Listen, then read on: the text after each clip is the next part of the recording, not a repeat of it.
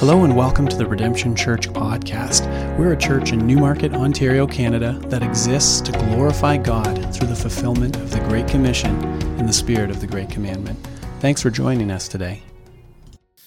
There are certain investments in life, certain ways that you spend your time that over the course of your life you more and more realize are good investments. This certainly is true of finances, but it's especially true of our life, isn't it? And there are times in life, maybe it's like you're at a funeral or you're just for whatever reason contemplating the brevity of life. There are times where especially the investments we made in life with our time and our talents and our treasure, it's made clear to us that these were either good investments of time or they were bad investments of time, that they either paid a great dividend and a great return or they didn't. And so maybe even as we're reflecting on this, some of you are looking at your life and you're thinking, yeah, there's some great things, but also there's some things to regret. There's some things, maybe if we could do it again, we sort of wish that we would have done things a little differently and would have been experiencing a different reward now. Regardless, it's true that in life, there are certain pursuits that are worth the time. And this morning in Philippians 2, verses 14 to 18, as sort of a continuation of our message last week, we want to consider the return on the investment that you and I make as Christians in our growth. And so last week we were together in Philippians 2, 12 and 13, and in many ways we were thinking, how do we grow? But this morning the question that we're really asking is this: why do we grow? What's the reward? What's the point? And Paul wants to point us to this answer. He wants us to tell us this, and maybe we could boil the main idea of the message this morning down to this. He wants to say this: we grow because it's the only pursuit in life that can provide lasting joy. There is a Christian growth that you can experience that will provide for you something that lasts, that nothing else in the world can provide. And Paul wants to point the Philippian church, and by nature us this morning, to some actions that we must take as Christians, some growth actions that will lead to lasting joy, to joy that will endure even beyond the passing of this world into eternity itself. In other words, we could say this morning we're thinking about this, that the investment we make in growing as Christians, it pays a direct return on joy. It's possible for you and I to pursue the things of this world, and it's possible for you and I to experience the fleeting pleasures of the things of this world, but it is impossible through the pursuit of the things of this world to find lasting joy. That's only possible through growth. Paul wants us to understand this or consider this morning. Now let's read the passage together. Philippians chapter 2, verses 14 to 18. Paul writes this. It says, "Do all things without grumbling or disputing, that you may be blameless and innocent, children of God without blemish, in the midst of a crooked and twisted generation, among whom you shine as lights in the world, holding fast to the word of life, so that in the day of Christ I may be proud that I did not run in vain or labor in vain. Even if I'm to be poured out as a drink offering upon the sacrificial offering of your faith, I am glad and rejoice with you all. Likewise, you also should be glad and rejoice with me." Now, Paul's looking at the Philippian church, and he's saying this: there is a way that you can act in which if you act like this, I'll be able to rejoice in your faith, and you will be able to rejoice in your faith. On that final day, when you meet Jesus Christ, there will be much to be proud of if in your life you have pursued these actions, the very actions that a growing Christian pursues.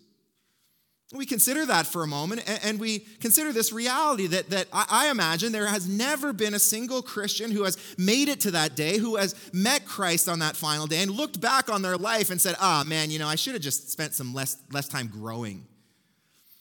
I shouldn't have invested so much in my spiritual life. Like I really gave way too much to Jesus. I really wasted my life doing that. Instead, every ounce of effort that they poured into Christ's likeness, we are told in Scripture, it was returned 100-fold in joy. They never got to that day and regretted an ounce of effort they poured into their own Christian growth. Instead, the reward of their growth, it lasted the test of time. And when all the other worldly pursuits, all their reward had faded away, they stood on that final day with great thankfulness. And Paul looks forward to that day, wanting to stand there with great pride in the fact that the things he pursued had lasting benefit. And the consequence of his growth and pouring in the growth of other people was lasting joy. And that's what I want us to think about this morning. To ask this question, it's a really difficult question to ask, but to ask this question, what course direction do you and I need to make this morning? What change do we need to make in our life today so that on that final day when we meet Christ, we will look back and have much to be proud of? To know that we spent our time well and received the reward of lasting, everlasting joy. Now that's a big question, and so we need the Lord to help us in this. So let's turn to the Lord now in prayer and ask him to help us. Father, we bow before you. And God, in a time of self-reflection and examination, we ask for the help of your Holy Spirit.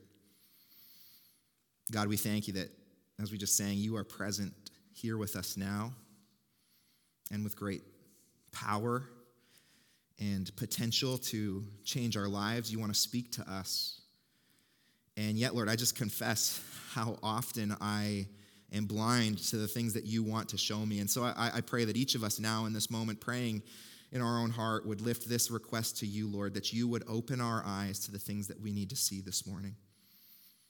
God, that our ears would not be deaf to your word, but Lord, that as you have been so faithful to do so many times in our life, would you take your word and through the power and presence of your Holy Spirit, would you deliver to us what we need to hear? And would you give us the conviction and the power and the strength to be able to turn to you in this moment, Lord, and say we're ready to make the necessary changes. God, that we're ready for growth. You're so eager to provide it, and so we pray for it, Lord. Bless us, we pray. Pray this in the name of your Son. Amen. Amen. Well, we're talking about growth that lasts this morning, and I want you to see this first thing about growth that lasts that Paul wants us to download. And the first thing is this, that growth that lasts stands in awe of God's work. Growth that lasts stands in awe of God's work. Now, I want you just for a moment to consider where we were last week. Last week we saw that Paul is calling those who believe in the exaltation of Jesus Christ, those who believe what we sang this morning, that Jesus' name is the highest of all names, he's calling them to work out their salvation with fear and trembling.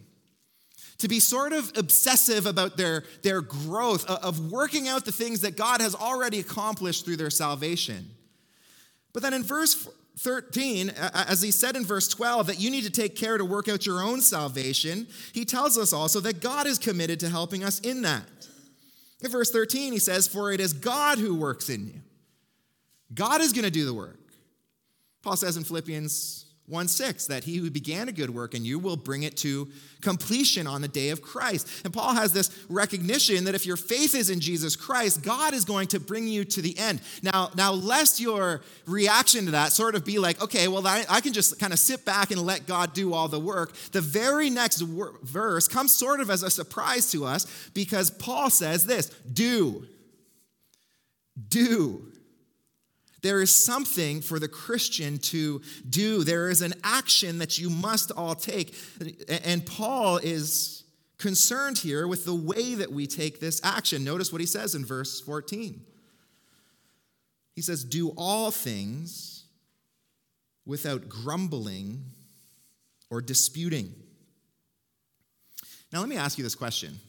As you hear this admonition, do all things without grumbling, you hear this exhortation to be a person that really never complains. He says, do all things without grumbling. with what weight do these words hit you? Paul has just said, don't complain. Now, I want to be honest with you. As I read this verse, I kind of thought like it's kind of like a soft punch. It's like, it's kind of, you're in this grand moment. Work out your salvation with fear and trembling, for it's God who works in you. And don't complain. It feels a little light. I would guess that you would put it kind of in the same category that I often put complaining in. It's kind of like nail biting. Nail biting, we'd all probably agree it's not a great thing to do. It's not, you don't want to do it. It's not a positive thing, but on the list of things you got to change in your life, it's kind of far down there, isn't it? Like there are some bigger fish to fry. There's some bigger things to deal with in life. And so we think about complaining, and certainly it can be annoying when we, are with a coworker who complains a lot, or maybe one of our kids, or probably all of our kids, just have taken to this habit of complaining too much. It's an annoyance to us, and certainly, we complain about things from time to time. But let me just say this: I've counseled a lot of people. I've never had someone come into my office and say, I just complain way too much. I just can't stop complaining. In fact, most of the time people are in my office to complain. And me too. I consider that in my life as I've reflected on the various sin struggles I've had. This week I've had to look at my life and think this, I haven't often made a concerted effort against grumbling. And so the question then becomes this: why? Why do you and I consider complaining to be kind of this like respectable sin, that we recognize that it's something that's not positive, but it's certainly not something that we often feel the need to deal with? And let me suggest this, that Paul wants us to see that our tendency to complain is part of a much bigger problem. I mean, consider what Paul says in this passage. He says, do all things without grumbling or disputing, so that you may be blameless, innocent, and children of God. Now, we'll reverse that. You know what Paul's saying? If you complain, you cannot be holy. Consider for a moment what else Paul says as he goes throughout this passage. He says the reason why the Philippians shouldn't complain is because if they don't complain, then on the final day, Paul is going to have something to be proud of. And so what's that mean in reverse? That if the Philippians continue to complain and grumble and quarrel, on that final day, Paul's going to look at them and he's going to have nothing to be proud of. And you consider the weight with which Paul gives this exhortation, you start to realize that this is a significant thing. And so here's what I hope the Spirit is sort of stirring this conviction in your heart right now, is this self-reflection to say this: complaining is a bigger deal than I thought. Complaining it's a salvation issue. And what Paul is doing here is he's elevating complaining to be a bigger deal than we often make of it. Now, what's significant here is that all throughout this passage, Paul is alluding to these Old Testament texts so that the Israelite readers of this text would hear this and they would immediately think of some of these passages. The first one that he alludes to is in Exodus 16.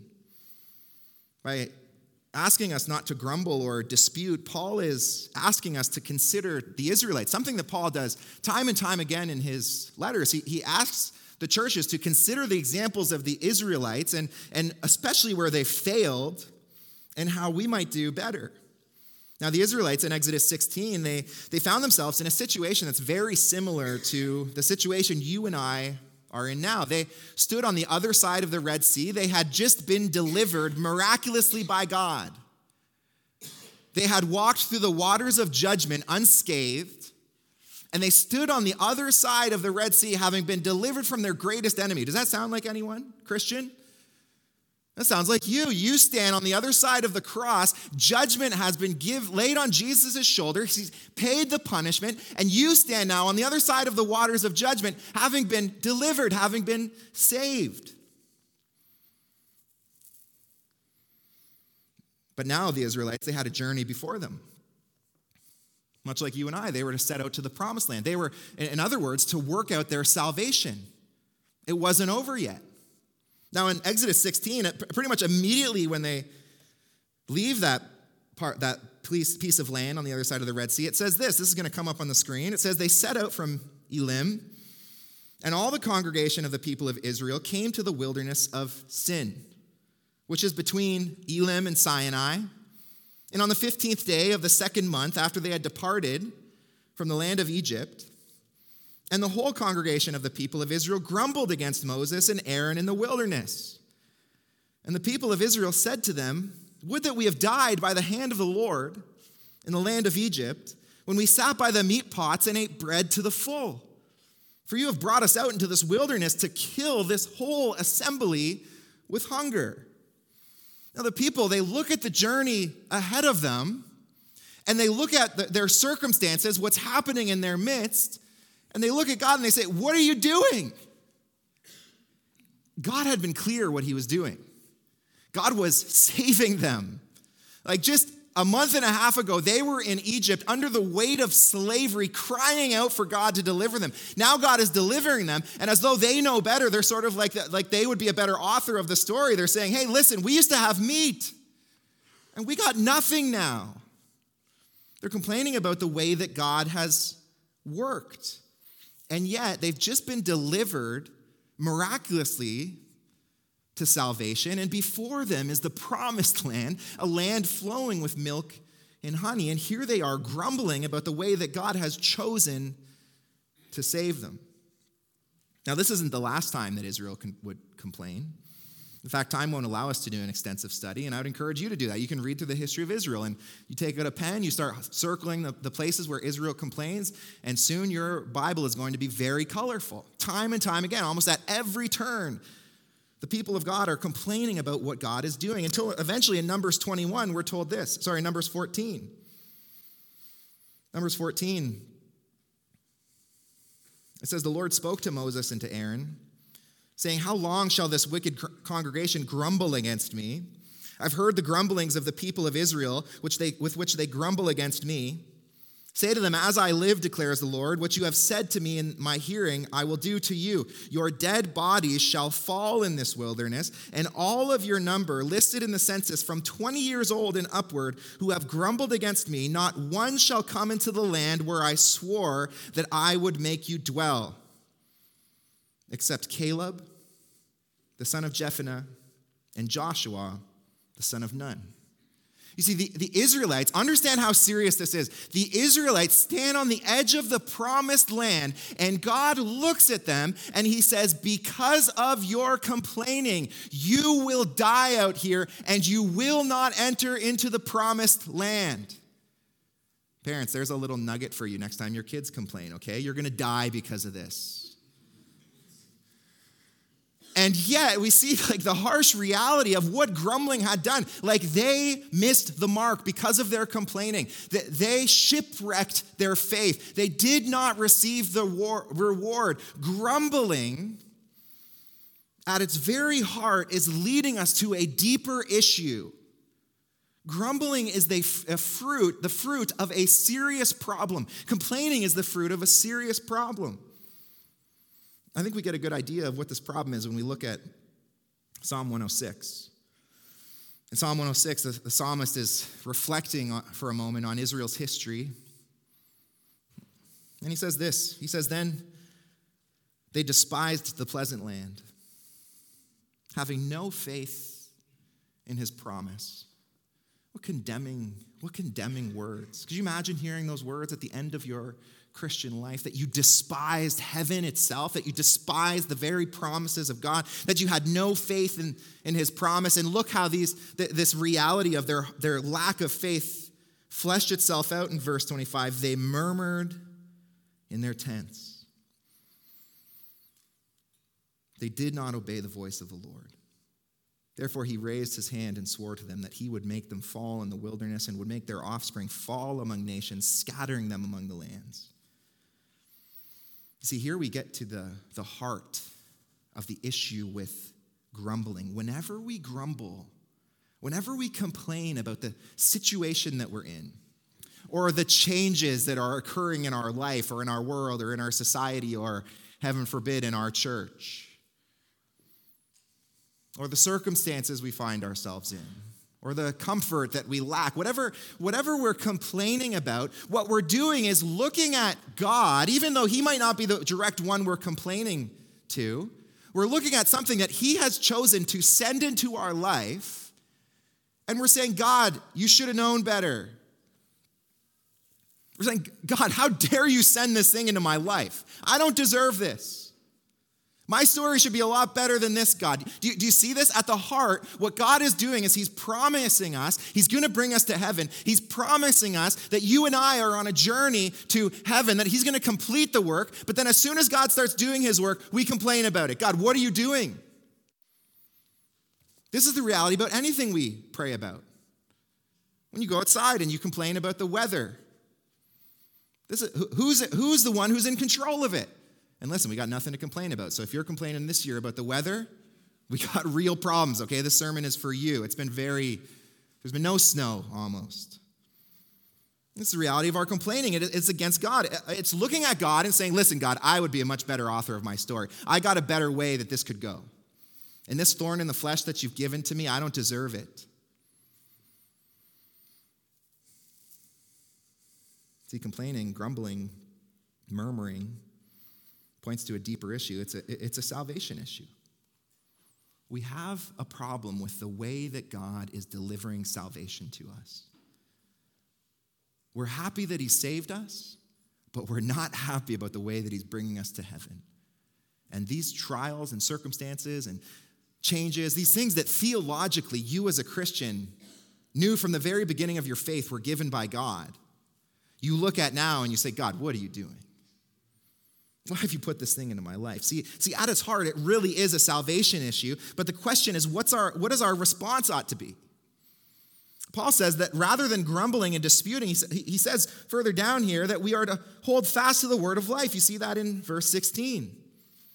I mean, we'll talk about the consequence of not grumbling in a short moment, but I want you to consider that the positive way that he phrases not grumbling is holding fast to the word of life. Now, this is what Israel should have done. God had given them his word. God had told them exactly what he was doing. He was saving them. And the trials that they would face in the desert, God would provide for them. And at the end of the day, it would all be to his glory. If they had just held fast to what God had told them, they would have known that. But instead, they forgot. And it's the same thing that you and I do whenever we complain. We forget the basic truths of Christianity that you could have told me pretty much maybe from the second day that you were a Christian, that God is sovereign over all things. And we take the things that God is sovereignly doing in our life and we say, God, how dare you? And what we need to do is hold fast to God's word. We need to interpret the events of our life through the lens of God's word and not through our own understanding. And every time we complain, we've missed the mark. We're interpreting our life through our own understanding. Now listen, you parents with teenagers, you understand exactly what God wants to do in us. Isn't the most frustrating thing about parenting a teenager the reality that you know what's best for them? And they think they know what's best for them, and you want to shake your teenager. Some of you, parents, I see you nudging your teenager right now. Some of you kids are that very teenager, and you're like, no, this is the worst sermon I've ever heard. This guy does not even know what he's talking about. But as a parent, like a 16-year-old boy, he thinks he knows what he's doing. He's got no idea. And the best thing he can do is sort of lean on you and lean on your counsel because you do have years of wisdom, even though you're not on TikTok. You have something valuable to offer.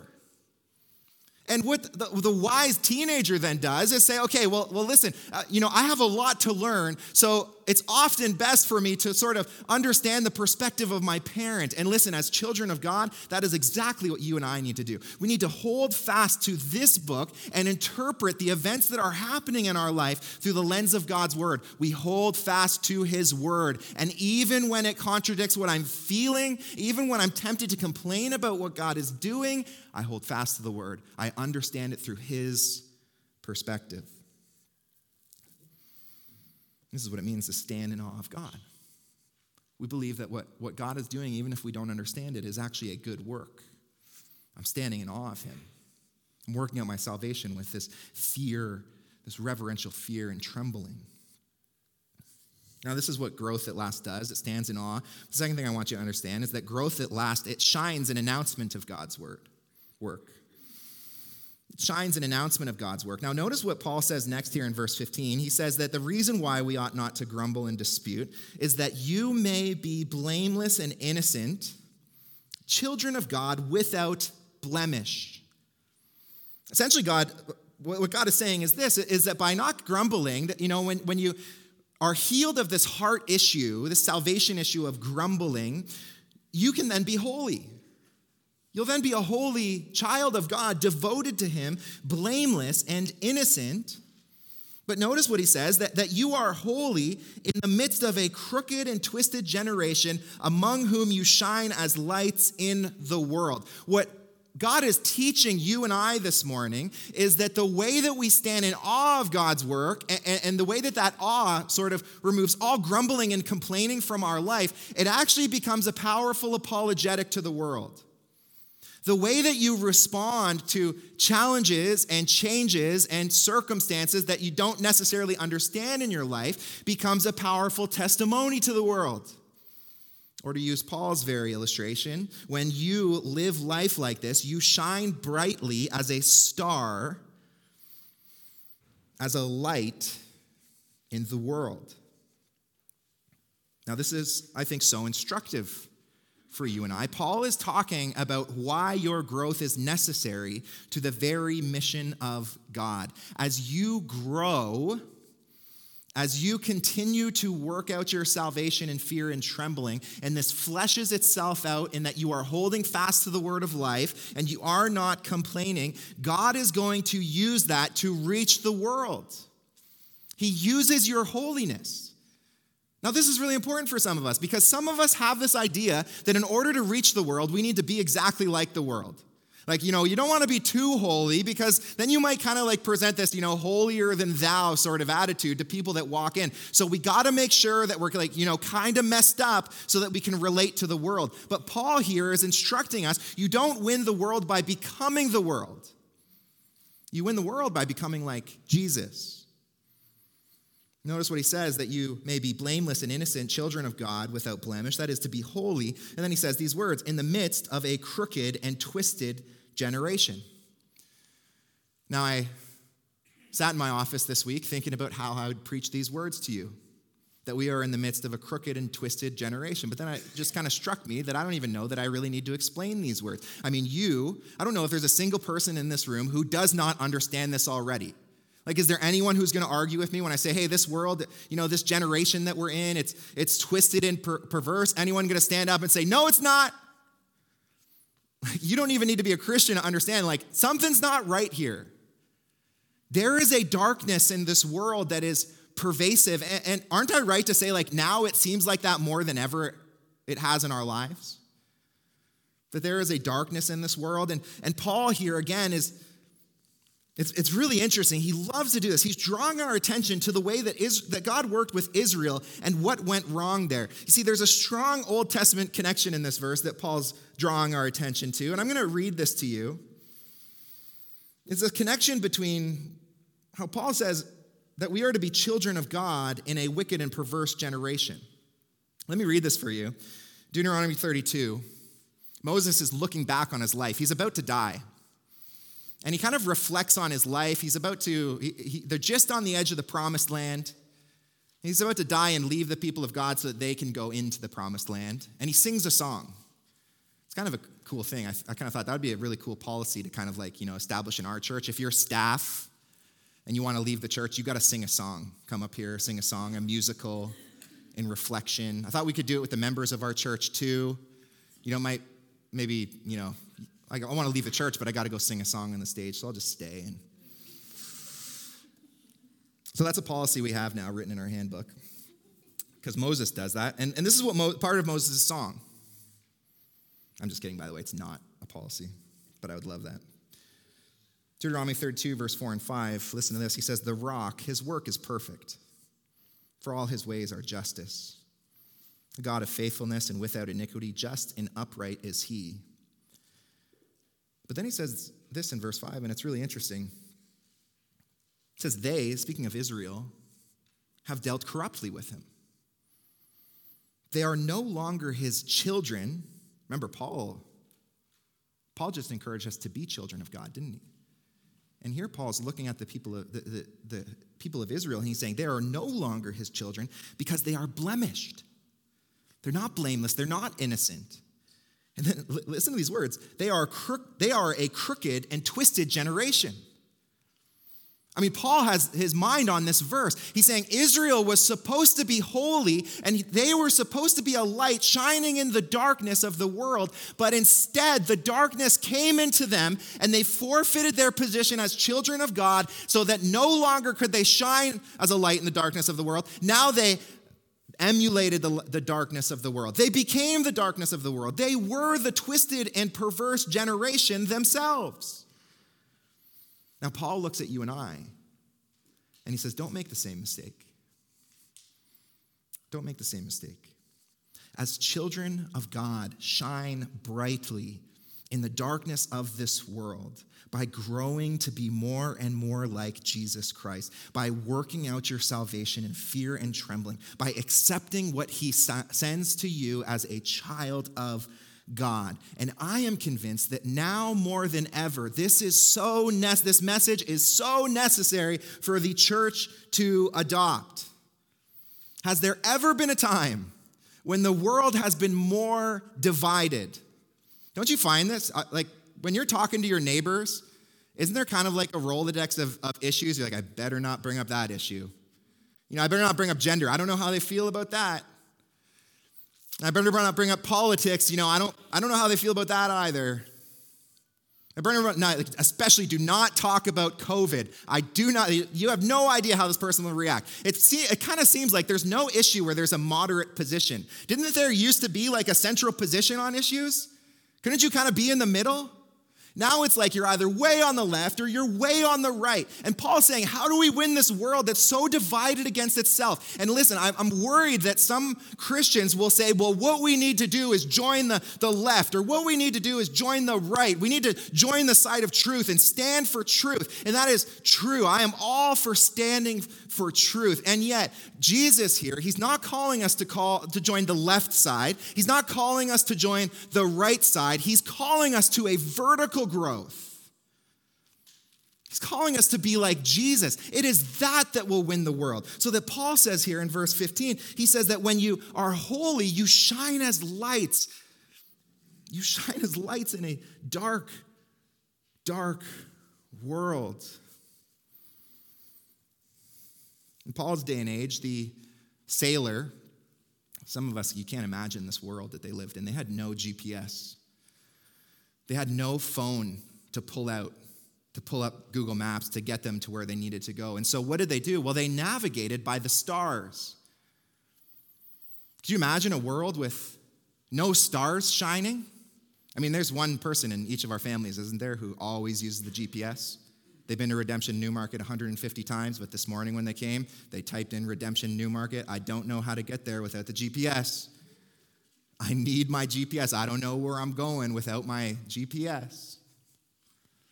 What would we do without a knowledge of direction? What would these sailors do without the stars? And listen, apart from the church, do you understand this? Apart from the church, the world has no GPS. The world has no example of where to go. I am convinced now more than ever that the only thing that can bring healing to the brokenness of this city, to the brokenness of this nation, to the brokenness of this world is Jesus Christ. It is Jesus Christ, and Jesus works through his church. Do you recognize that? The church is Jesus' plan A to reach the world. It is the church and its members that shines brightly as stars in the darkness of this world. Now, the world, you see, it should look at the church, and it should see our differences, and it should walk in here and it should say, all these people are radically different and I don't understand what's bringing them together. They look different. They believe different things. They do different jobs. What's bringing them together? And what the church does, at especially dark time like this, is it displays that there is something greater than all these disagreements in our midst, and it is Jesus Christ. He's the only one that can bring healing. He's the only one that can provide unity. And I just need you to know, I praise God for the many people in this church who me and them, we might have disagreements, but I actually come to rejoice in them because we're able to look past them to something more important.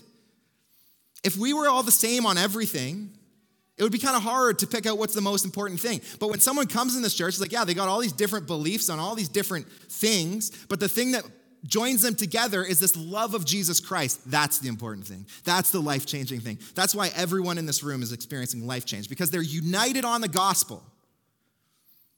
I love it. That is the testimony that the church is giving to the world.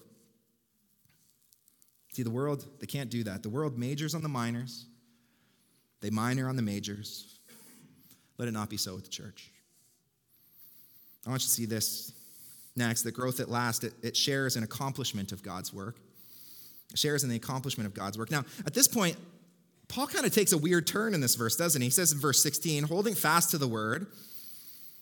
Then he says, so that in the day of Christ, I may be proud that I did not run in vain or labor in vain.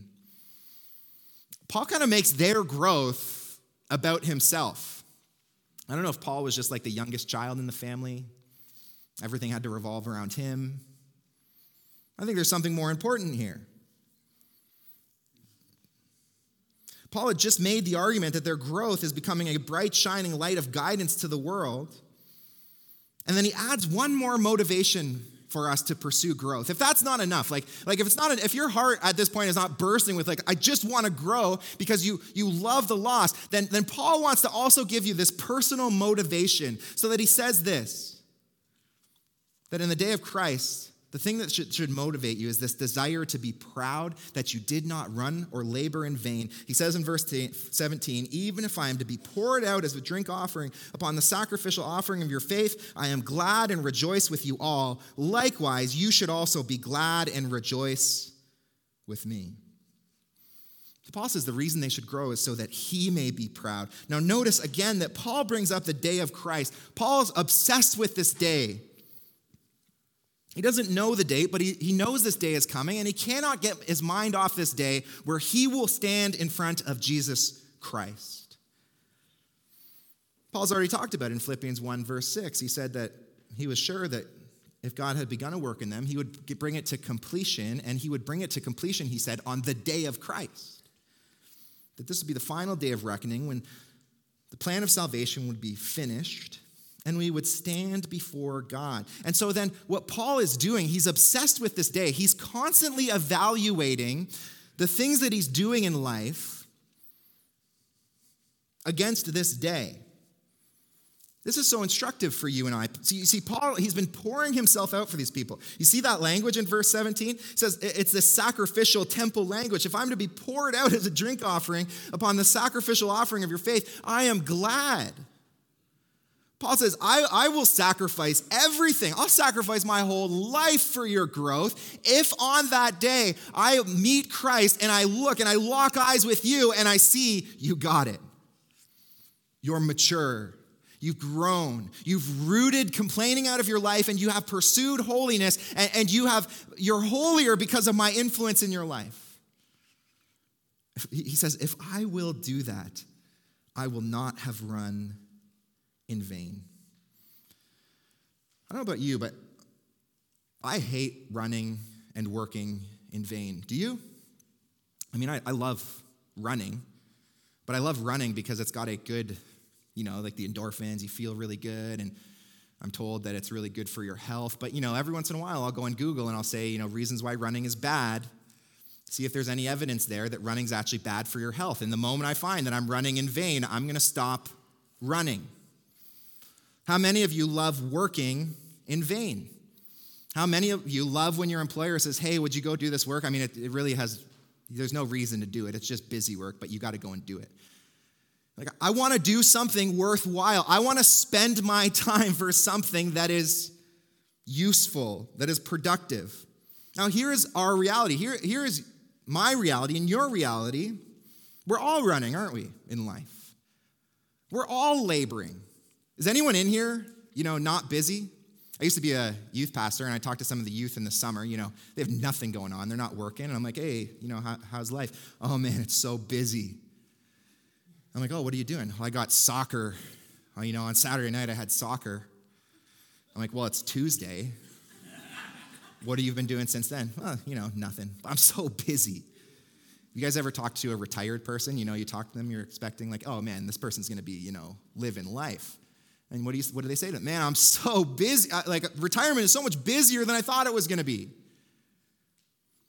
All of us are busy. All of us are laboring. But here's my question. Do you know for certain that your busyness, that your laboring, that your running is not in vain? See, when you think about that day when you will meet Christ, it has this way of putting in perspective the things that you are busying yourself with now. And Paul recognizes this, that the most important thing on that day will not be whether or not he did a lot of things. All of us will have done a lot of things. All of us will have been busy for our whole entire life. The most important thing will be this: did he do the right things? Did he do the things that left a lasting reward? And he looks at the Philippian church and he says, here are the right things. Here are the people. Here are the things that is worth me pouring myself out as a sacrifice. He already said this in chapter 1. You remember when he was contemplating between death and departing to be with Jesus, or staying and laboring in ministry, he decided to stay for what? The progress, he says, of the Philippian church. For their progress and for their joy. Paul thinks about this day constantly, and the question is, do you? Do you think about this day that you will meet Christ and you will stand before the Lord? And I just have this mental image that everyone in this church is going to stand there too. And right beside you is going to be your family standing there too. And you'll lock eyes with them and you'll have this thought: did I prepare you for this day? Paul's obsessed with this. In Colossians 1, he says this, that he proclaims Christ. He says, toiling and laboring in order that he may present everyone mature on that day. On that day, nothing else is going to matter. The only thing that will matter is this, that I do everything I could to prepare everyone I knew for that day. My fear is this. My fear is that many of us will stand on that day, and we've been busy building a business. It's a good thing, or we've been busy leading a family. It's a good thing. We've been busy studying much in education, all these good things, or pursuing hobbies, or watching these TV series, or doing this, scrolling Instagram, busy, busy, busy, but with nothing that stands the test of time. With no lasting, eternal influence. I need you to know this church is built on this belief that there is a day where we will stand before the Lord, and that there are actions that you can take now so that on that day, as you look at all of your brothers and sisters in Christ, and as you look at your family, there will be much to be proud of, because you, like Paul, you sacrificed yourself on the altar of the ministry that the Lord had given you so that you could influence and progress other people's faith. Church is built on this belief that your primary call as a disciple is to make disciples. Your job, it's secondary to that. Even your family, such a good thing, such an important thing, secondary to the call Jesus has laid on your life to make disciples. That is what it's all about. This is why we so long for you to integrate your life into the church. It's because it's small group. It is not just about you growing. Small group is your opportunity. Man, there are 11 other people in your group that you get to influence for the sake of eternity. A labor you get to participate in that lasts. Which leads to our last point. Growth that lasts, that smiles in appreciation of God's work. Notice what is on Paul's mind, that by pursuing this growth, it says, I am glad and rejoice with you all. Likewise, you should rejoice and be glad in me. And Paul's convinced when he pursues this growth, this Christian growth, he will be given a reward that will lead to ultimate lasting, and he invites you and I into that reward. And so just as a note of application, I hope for everyone that's here will be hopefully spoken to in one of these applications. First, maybe you don't know Christ. Maybe you're here and you're not a Christian. You're not a follower of Christ. You're not a disciple of Christ. I want you to understand that the things that you are pursuing now, if you are not pursuing Christ, they have an end date. There is a day where you will be holding these things that you're pursuing. Maybe it's fame, maybe it's money, maybe it's popularity, maybe it's, a spouse that will love you a certain way or a boss that will treat you a certain way. You're pursuing these things, and there is a day coming where like that, they will vanish. They will become like sand, and you will try to grip them, but they'll just squeeze through your palms. You cannot hold on to them. The things you are pursuing have that much value. And right now, they kind of give you these little tastes of pleasure, but man, there is an enemy of your soul whose name is Satan that loves when you experience that pleasure, that causes you to hunger for more. And he's kind of baiting you along, for hoping for your eternal destruction. And God has brought you to a place in this moment where you can see the vanity of the things that you're pursuing. And Jesus Christ in this moment, he says, turn to me and you can have everlasting reward. What does he offer? Eternal life. In this moment, if in your heart you will turn to him by faith, everything changes. This is a quote we think about so often in our church. I've shared it so many times, but it just gripped the life of our church. It says this, only one life will soon be passed. Only what's done for Christ will last. There's only one lasting pursuit. I'm pleading with you in this moment to turn to Christ and find that lasting pursuit in him. Maybe you know Christ, but your experience of him, maybe it just doesn't go beyond a Sunday morning experience. Like this is really, maybe throughout the week there is some devotion or some other way that you feel that you're turning to Christ. But when it comes to like this all-consuming mission Christ has placed on your life as a disciple to make disciples, that's just not really you. Like this whole Christianity thing, it's kind of a part, and it's a good part that you like, but it's not the whole thing. Can I urge you to think about this, that the only person who is being robbed by you not pressing deeper into the mission that Christ has given you is yourself. You are robbing yourself of eternal joy to the degree that you, like Paul, pour yourself out in sacrifice for others, in ministering to them, is the degree that on that final day you will look back and have so much to be proud of. There is so much opportunity. Even in this church, I got to tell you as the pastor, there is more work to be done in this church than there is time for any single human being to do it. You can get involved. You can get involved in the discipleship of others. You can have much on that final day to be proud of. And so why not today choose to change the course of your life? Change the course of your eternal destiny, to pursue now the things that will pay lasting reward, that will lead to eternal and lasting joy. Lastly, maybe you're here, you're all in. I'm so thankful for you. I just got to say, this church would not be here today if over the past 2 years there had not been a number of families who said, we're all in. We are all in. We will do what Paul said. We're pouring ourselves out for the sacrifice of the mission. I'm telling you, this church would not be here today.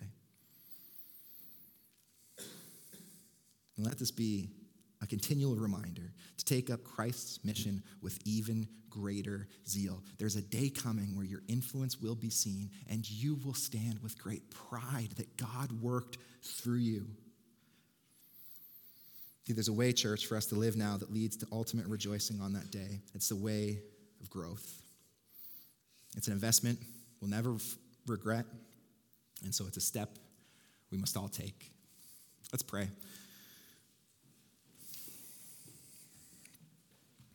Father, we pray for courage in this moment. We pray for protection in this moment from even now, Lord, maybe the Spirit, working a spirit of conviction in our hearts. It is certainly the desire of Satan to come and steal that conviction away. And to even in this moment, even in this day, to send these little tiny regrets. Maybe I shouldn't press in more. Maybe it would be a waste of time. Maybe it wouldn't pay off to grow more. Maybe I should pursue these other things.